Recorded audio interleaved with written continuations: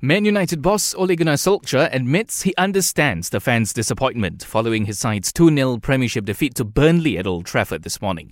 A majority of the home fans left the stadium before full time, while those who stayed voiced their frustration at the final whistle against the club's owners.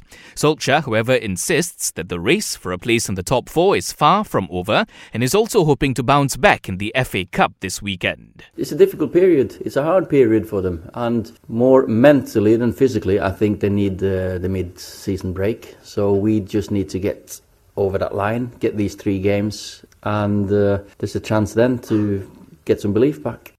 This morning's win was also Burnley's first triumph at Old Trafford since 1962. Elsewhere, Dele Alli and Son Heung-min scored as Tottenham edged Norwich 2-1, while Leicester thrashed West Ham 4-1. And in tennis, Swiss youngster Belinda Bencic has advanced to the third round of the Australian Open after beating Jelena Ostapenko in straight sets. Second round ties continue today with Rafa Nadal and Dominic Thiem all set to take to the courts. You can catch the action from Melbourne live on Astro channels 815 and 816.